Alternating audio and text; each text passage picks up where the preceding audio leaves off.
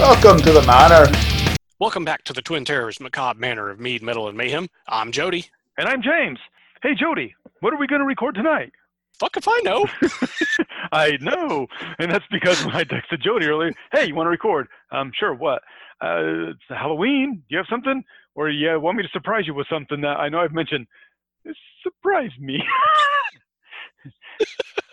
Well, wait. It was more, well, you can surprise me, says Jody, as long as I don't have to have any notes ready. Yeah. So I guess I should be explicit there. And I'm like, no, I've mentioned it a few times and you've already got an idea of what you're good. Okay. All right. Are you ready for me to tell you? Yes. All right, here we go. The crowd's ready. Step up to the mic to announce it, and it's unintentional songs of the 70s, the 80s.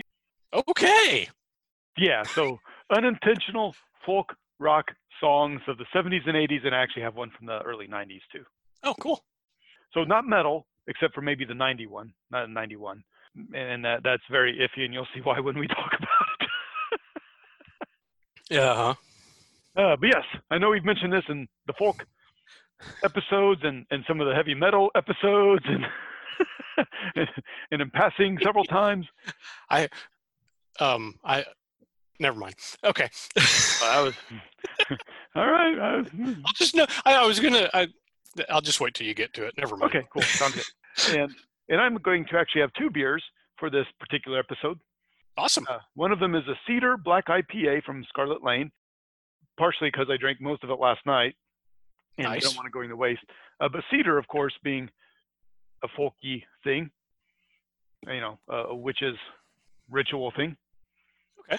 And the other is Eric Bloodaxe, a Braggot Imperial IPA. So it's a beer mead. That's what we talked about braggots in one of those episodes. So son of a mead with beer grains and hops. And it's from Scarlet Lane Brewing, which is where our main sort of image for the group, for our podcast is from.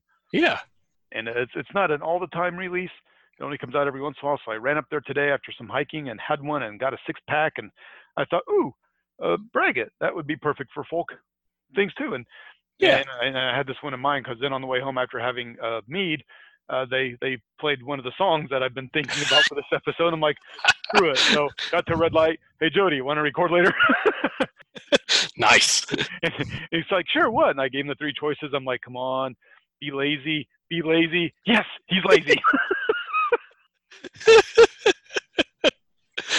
Well, yeah, because I don't have notes ready for the others.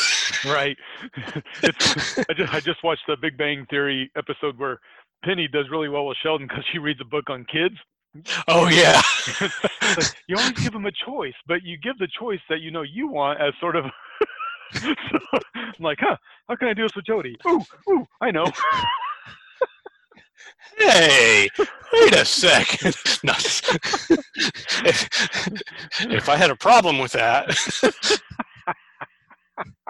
I obviously don't. Oh, crap.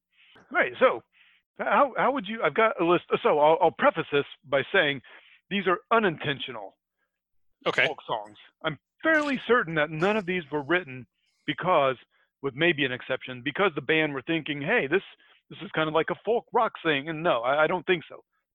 We could talk about, for example, Styx's, because I listened to them earlier too. Grove of, I always mispronounce it, Eglantine. That's how I pronounce it. Okay. And I even listened to it earlier. I'm pretty sure they sing it like I thought it should be pronounced. Yeah. But from their Wooden Nickel, like their earliest recordings. I just for the record, the original record label that the band Styx was on was Wooden Nickel. So, but anyway, I'm not going to count that because I'm not positive Dennis DeYoung, with him and all of his weird background and what he loves to do, that it was totally unintentional. Yeah, that could be. He's got some weird things that he was inspired by. So, Yeah. Not saying you shouldn't go. And of course, Witch Wolf from the same album, I'm not going to count because even though the lyrics have to do with like werewolf or whatever, the whole layout is JY, and it's a rocker all the way through. Let's say JY never did anything folky. No. So another aspect of these, in my eyes, and this is just me. This is not a academic thing, although I do use some academic vocabulary in a few spots. It has to have a folk feel to it also. That makes sense. It's got to be something. It can't just be, a song about fairies and witches and werewolves, but it's, no, it's. Yeah. So the Metallica song of Wolf and Man would not. Not in this. Now, we could talk about metal songs that are folkish and not folk metal, which we talked about. Because there are, like, Halloween's Keeper of the Seven Keys, as the hero's journey through the underworld. Yeah. But that does not have a folk feel because it's a metal song. Okay. Anyway, so you see what I'm. Sorry, I had to have a. Yeah. Yes. So that's what I'm getting at. So I have a question for Jody. I will let you decide how you'd like me to do these. Would you like me to go in chronological order, backwards chronological order, or my least favorite to favorite, or favorite to least favorite? Knowing that I actually like all these, so I'm not sure I'm going to be able to do that very well. Chronological's easy. So. Okay. So's your ex. Yeah, that's beside the point. Did you like that? I changed it up from your mom because, I kind of felt bad about that. Okay, so in order here would be 1973, and this one will be the one that's iffy at all. Okay. So if you think this has a folk feel to it, even though it wasn't intended that way, then we're set with the rest of them. 1973, REO Speedwagon, Riding the Storm Out. It's got a bit of a minor keyness to it. Okay. Talks about the full moon rising in the sky, and it's got the mountains. And I know what it's about. It's about them being stuck in a storm, and that is like the elements, adverse weather, traveling. That is a folk element. Yeah, I can see that. It's not one of the top types of folk songs, but it is a definite motif. Okay, it's a great song. I likes it. Yeah. I don't think until today I realized it was as old as 73, honestly. I don't know why I thought it was a really late 70s or even early 80s. I knew it was 70s. I guess I wasn't really thinking 73. I know the live version, which was like 75 or 76. I know it was more well known than the studio. It was huge. Yeah. All right. And of course, Jody has songs that he may interject in here because I know he's thought about this a little bit, especially when I get to my last one, because I posted about the last one a few times. He's like, well, what about this one? And I'm like, well, that's a good one too. Fuck off. All right, so we're going to go to, there are two of them in 77. So I'm going to do the first one first. I've not even been drinking. That meat I had was like 7 hours ago. Yes. I'm going to do the one I mentioned that could be intentional because I'm not sure. Okay. And that is because it is 1977's Hotel California by Eagles. Yes. I mean, definitely folkish, supernatural, got the tentacle thing that they're trying to kill and you can't escape. I mean, it's American type of thing because it's out in the desert in California. Uh-huh. It's definitely folkish. I'm just not entirely sure those dudes with that Southern cowboy, with that California cowboy music thing they had going on that they didn't kind of have, and all the LSD they took, some sort of folk thing going on. It would make sense. Definitely won't disagree. I'm trying to remember what it's actually a metaphor for. I think it's just a metaphor for Los Angeles in general, or the entertainment industry in general. Well, because you're bringing it up, keep in mind, I did not look up background on any of these. These are songs, when I hear them, I'm like, Yeah. So Glenn Fry said that originally we decided to create something strange just to see if we could do it. And they're trying to mimic the imagery of the 1965 novel The Magus by John Fowles about a man in an unfamiliar rural setting who's unsure about what he is experiencing. Now, and Don Henley did say that it can range all sorts of experiences from innocence to whatever, a sociopathic statement, and a symbolic piece about America in general. But he talks about the classic themes of conflict, dark and light, good and evil, youth and age, spiritual versus secular, loss of innocence. So, damn, woo! Now, that does kind of kill my unintentional part. but it is definitely a folk song now and meant to be. Yeah. And later, Henley did say it's their interpretation of the high life in Los Angeles also. Mm-hmm. So there are some other things, but it started off with that hippie, weird, surreal stuff, and then see, it's. I always took that one as more metaphor for like L.A. I mean, not when I was a kid and first started hearing it, and as I grew up, it wasn't until I actually saw comments like what you just said, Henley said, that I came to understand more of what it was a metaphor about. But it's like Hotel California was the metaphor, and Life in the Fast Lane was not even bothering to be a metaphor. That's the club that killed the baby seal. Yeah. I do know that Henley always got irritated when people talked about the Captain Bring Me My Wine Spirits in '69 thing. Because he talked about knowing alcohol well enough that I know what it is. And I think he used the term metaphor. I think that's your use of that term is what clicked this. It's that you're missing the metaphor. I hadn't really thought about that, but now I understand that metaphor. That line makes a lot more sense now. And I always took it a couple ways as spirit. Well, I took it 3 because when you're a kid, like you don't know that wine's not an alcoholic spirit. You don't know that. Yeah. And then as you age, you realize, but I also took it as spirit, as in go-getiveness, like, we can accomplish something. Yeah. But I also pictured it as a ghost. Yeah. The spirit. Yeah. Well, I mean, 1969, 69 was not the Summer of Love, was it? Or was that 68 or 67? 69 was Woodstock.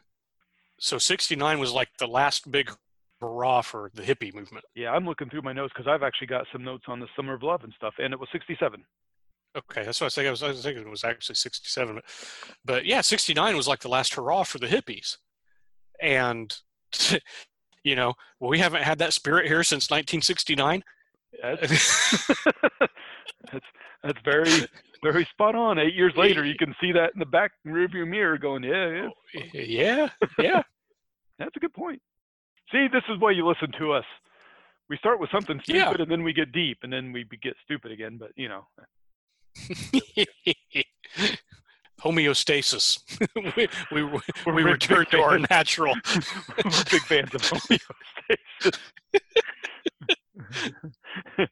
Hey, you know what's better than a metaphor? What's that? A Meta 5. Ah! Animal boom boom choo. All right, I'm ready to move on. Now, well, you know what? Oh, yeah. Well, you had another one?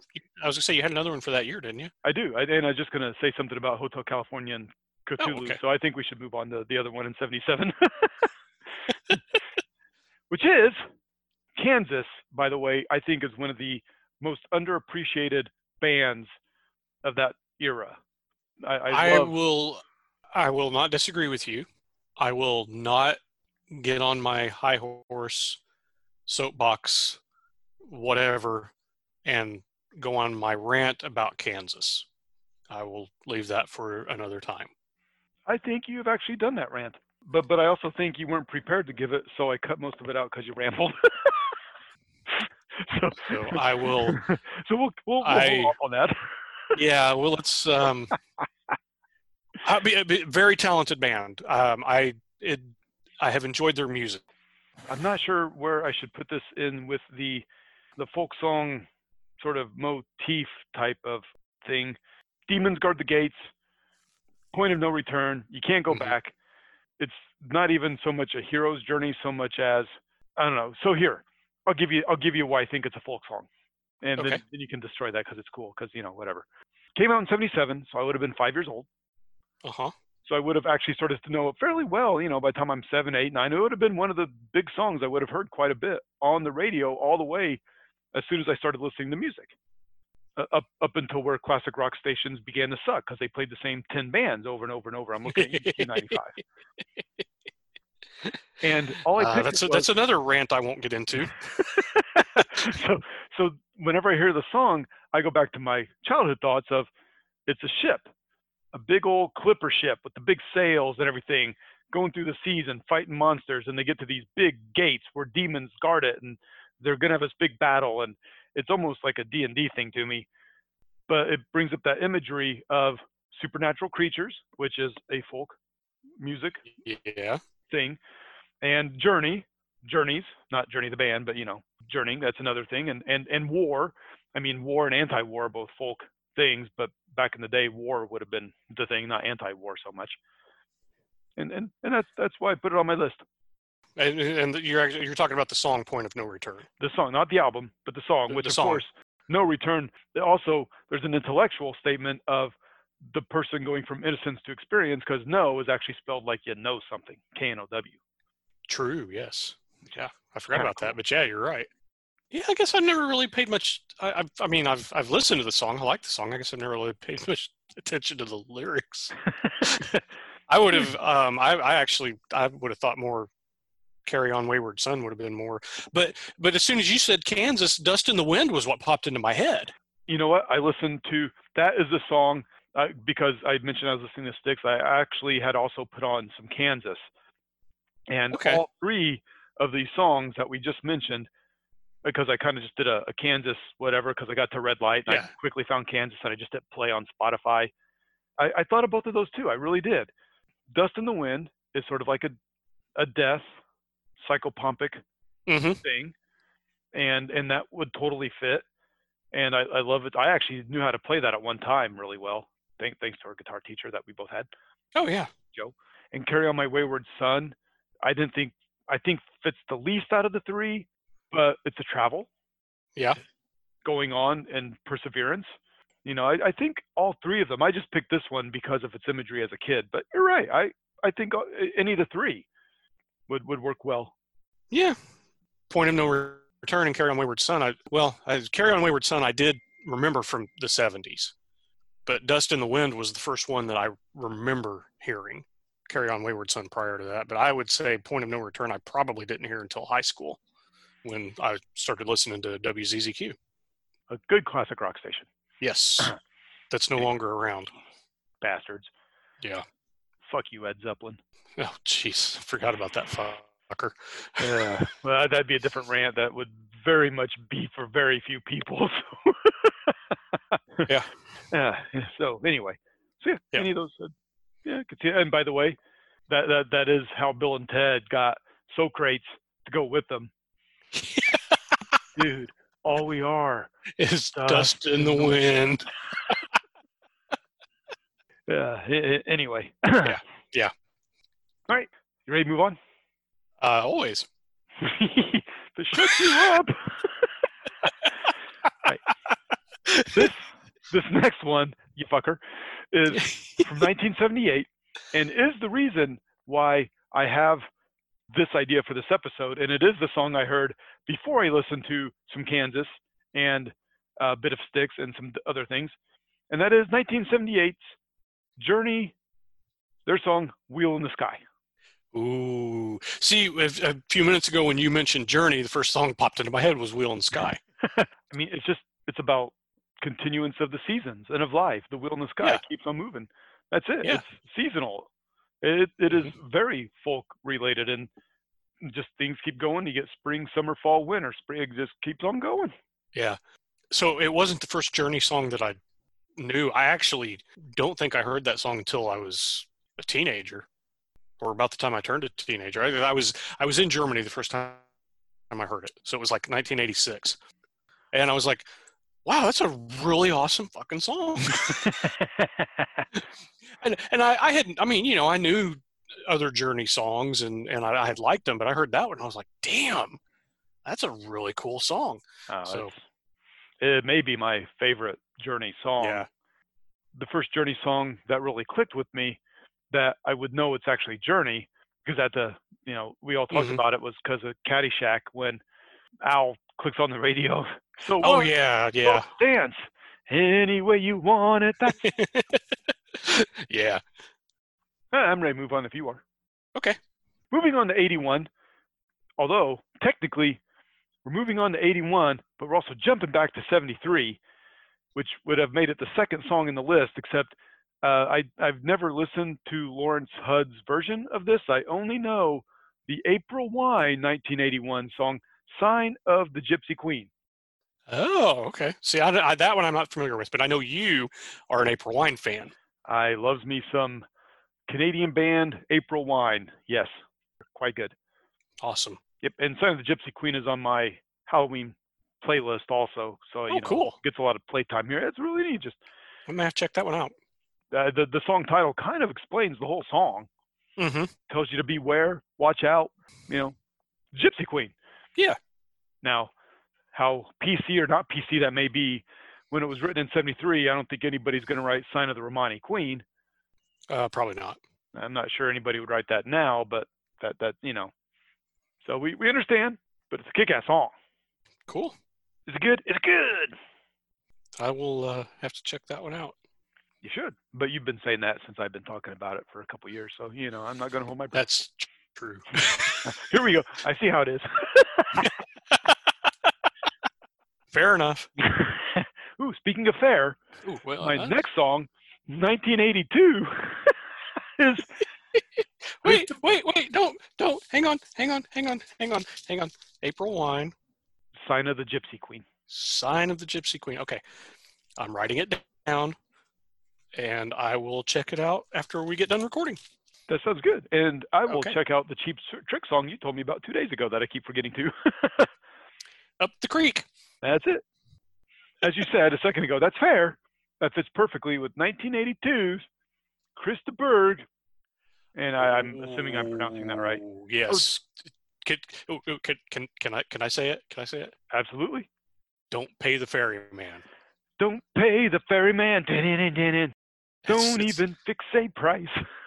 It's about the only song of his I've heard that I've actually liked. I don't mind. So "Woman in Red," "Lady in Red," "Lady in Lady Red." in right? Red. Yeah. It's an okay song. It's just not my. Let me rephrase that. I like "Lady in Red." It is a very well done song. It's well written, well performed. Just not my type of thing. "Don't Pay the Ferryman." I actually have a copy of that. I mean, I actually went out and bought it. I have not, but it is on my Halloween playlist for every year. Yeah. So it's a great song. This one could be intentional, except I tried to find any. Okay. Earlier I said I didn't look anything up. I lied because of this one. I looked this one up. So, you have a story and you want to just make it through the podcast episodes. You're like, I don't want to go into this, but I did, and I could find no interviews about it, anything. I have no idea if he meant this to be whatever, or if he just had this kick-ass idea of it's got some minor key in there. It's got voices, like the old Grecian chorus. Yelling at him. And I have a question for you. Okay. It took me several times of listening to this. Uh-huh. And the first several times I listened, I'm like, wow, like he's on an adventure. I'm thinking D&D, and to get from his place of safety to the place of adventure, he has to pay a ferryman to go. And then after a while, that line, "I've spent a lifetime preparing for the journey," is the person singing dead? I never thought about it, but that's a very good possibility. Because, I mean, clearly that's... Sounds like it's Charon crossing the river. Yeah. I was trying to think, because I've heard so many different pronunciations of that name. Well, it's Greek, so I'm assuming it's not a ch sound, but it could be, Yeah, Charon is usually the way I hear it pronounced. Not Karen. No. He doesn't complain to the manager. Love the song. Yeah. It's been a lifetime. Well, there's my lifetime. I'm dead now. Yeah. Yeah. I remember when that song came out, and it was eerie, and I was a little afraid of it as a kid, because what'd you say that came out in 82? 82, yeah. So I would have turned 9 that year. It was for a 9-year-old, it was a little spooky, and I remember the music video was a little spooky. Yeah, but obviously as I grew up and actually started to enjoy some of the darker stuff, I have come to really appreciate that song. It is a great song. I mean, it's 80s. It's synth pop almost, but it's a dark synth pop because it uses the keyboards, but the keyboard use gives it a creepy horror vibe, and those voices out of nowhere, telling him to not pay him yet. Not, I'm assuming those are the voices that paid too soon and got screwed, and now they're disembodied voices and didn't make it to the other world in the appropriate way. Right. Our friend Sam actually recommended. I had forgotten all about it, and a few years ago, I think it's close to Halloween, I might have talked about my play. I don't know, but he knew. Hey, do you know this song? And I'm like, I don't know. And I like, oh hell yeah, it's a kick-ass song. And so yeah. Oh yeah. Over the years, it would kind of float in and out of my memory. But I'm like you. Yeah, it's definitely on my Halloween playlist. I do know it might have been his biggest U.S. hit. I think it was. Or that could have been Lady in Red. I have looked this up, not for this episode, but just in the past because of kick-ass song. It's a kick-ass song. Yeah. I would say those were his two biggest U.S. hits. So I am done, except for the one in the early 90s. When you first mentioned that there was one from the early 90s, I kind of thought I knew what it might be, and then you started kind of talking about these other songs, and I'm like, I might be wrong. But you might be, but you might be right. You may be wrong. You may be. Oh, wait. That's Billy Joel, and that's song. Yeah. You did horribly.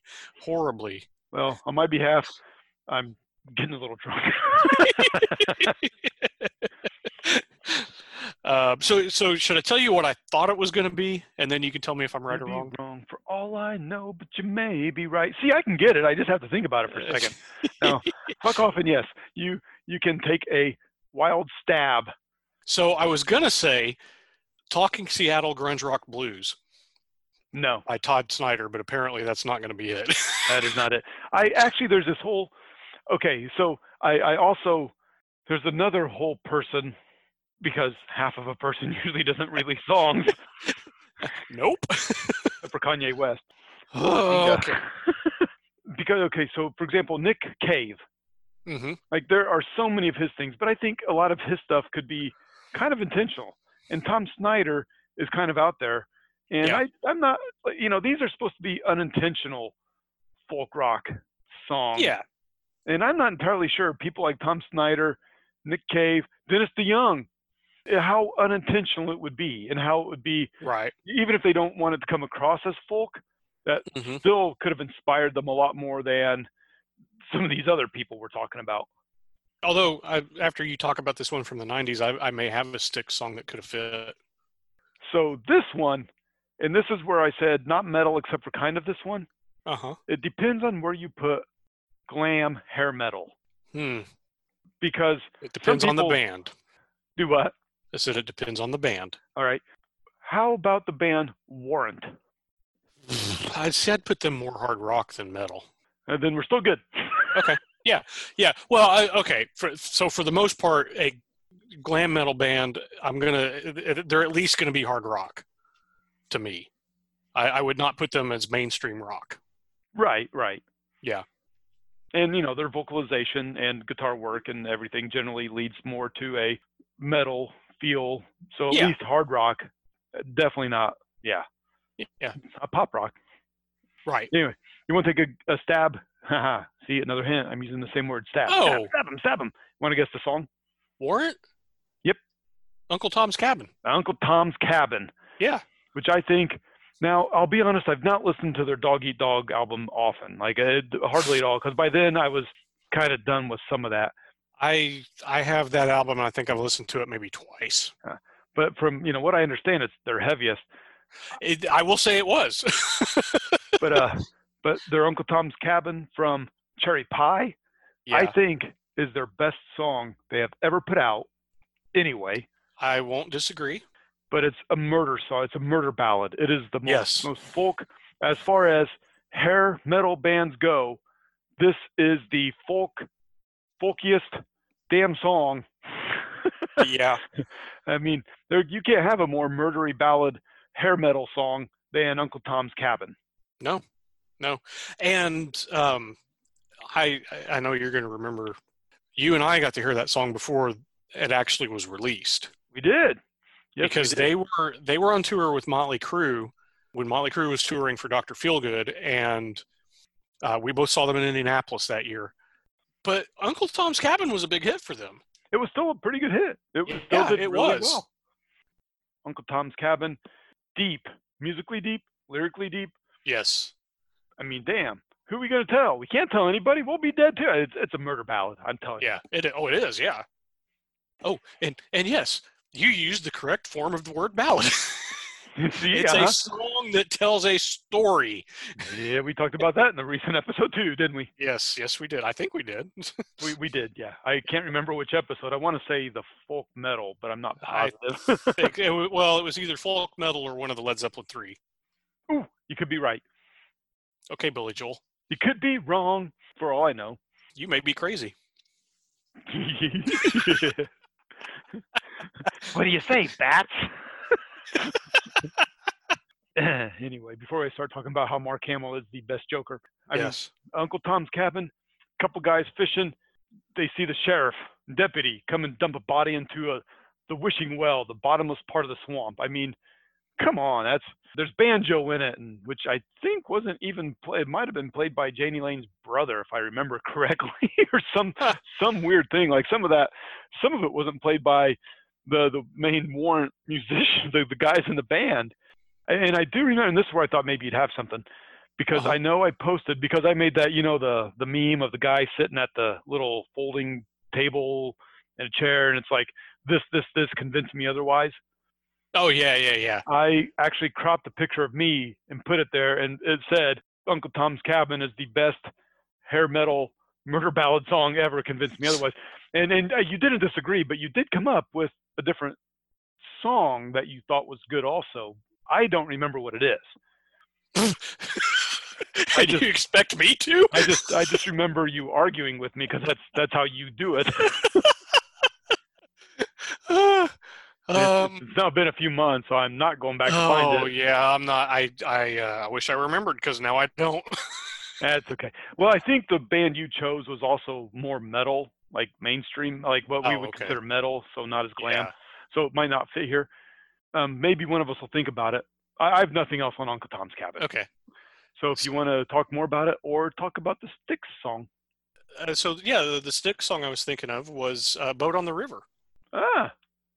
Yeah. And it actually has a folksy feel to it musically. That's kind of what it's about, is kind of being on a boat on the river, going down the river kind of thing, So stuff and things, Yeah. No, I could see that. Yeah. That's one of Tommy Shaw's songs.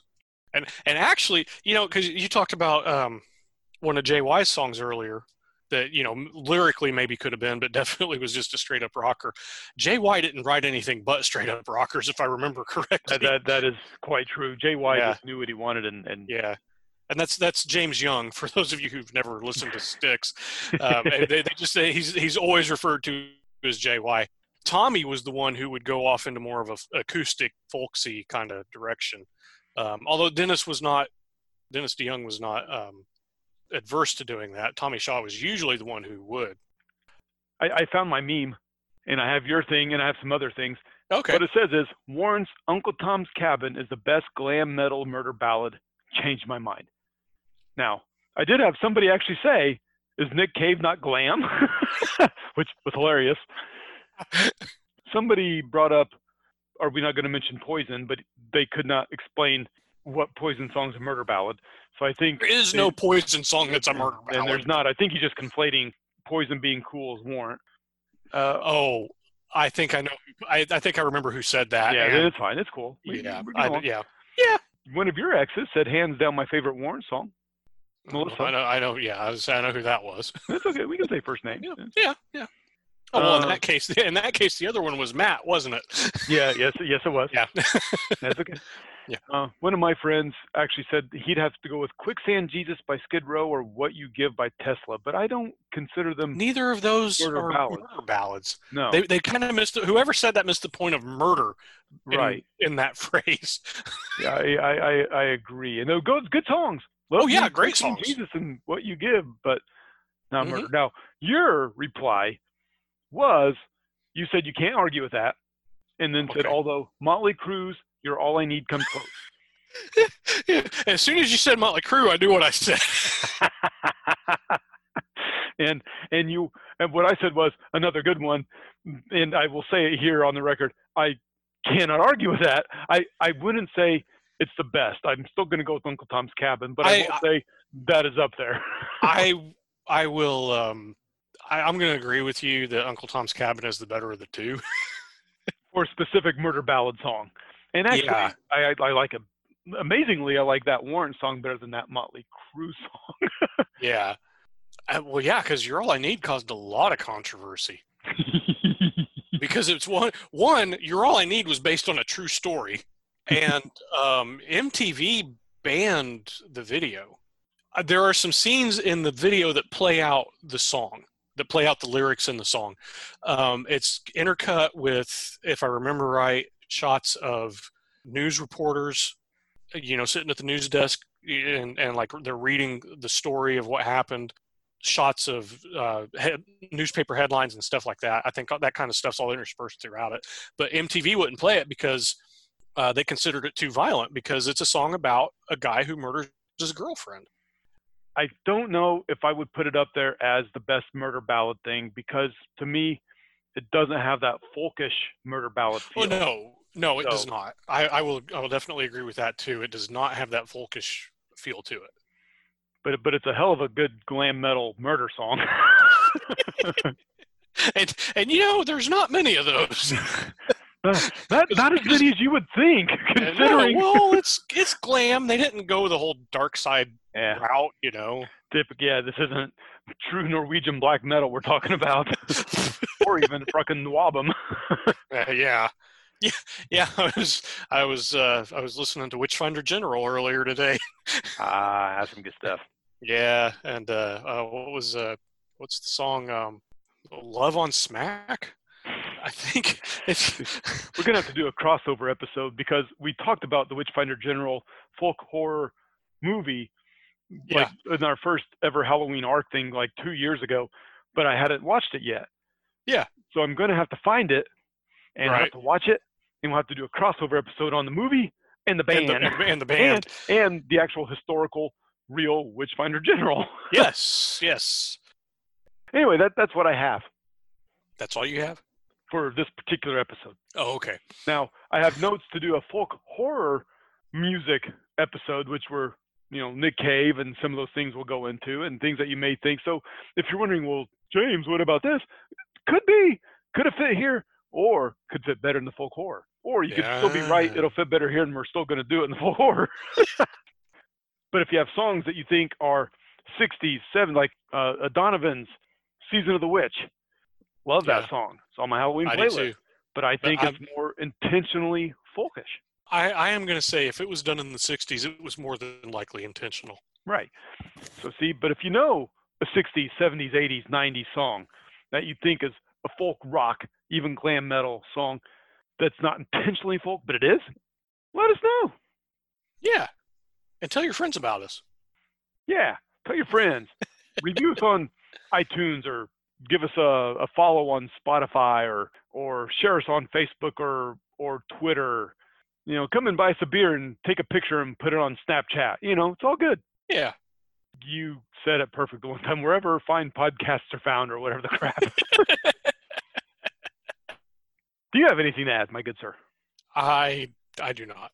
I've already added mine. Very well. Cool. In that case, go listen to some Gerd. Some of my Gerd. Gerd ballads. William Murderface.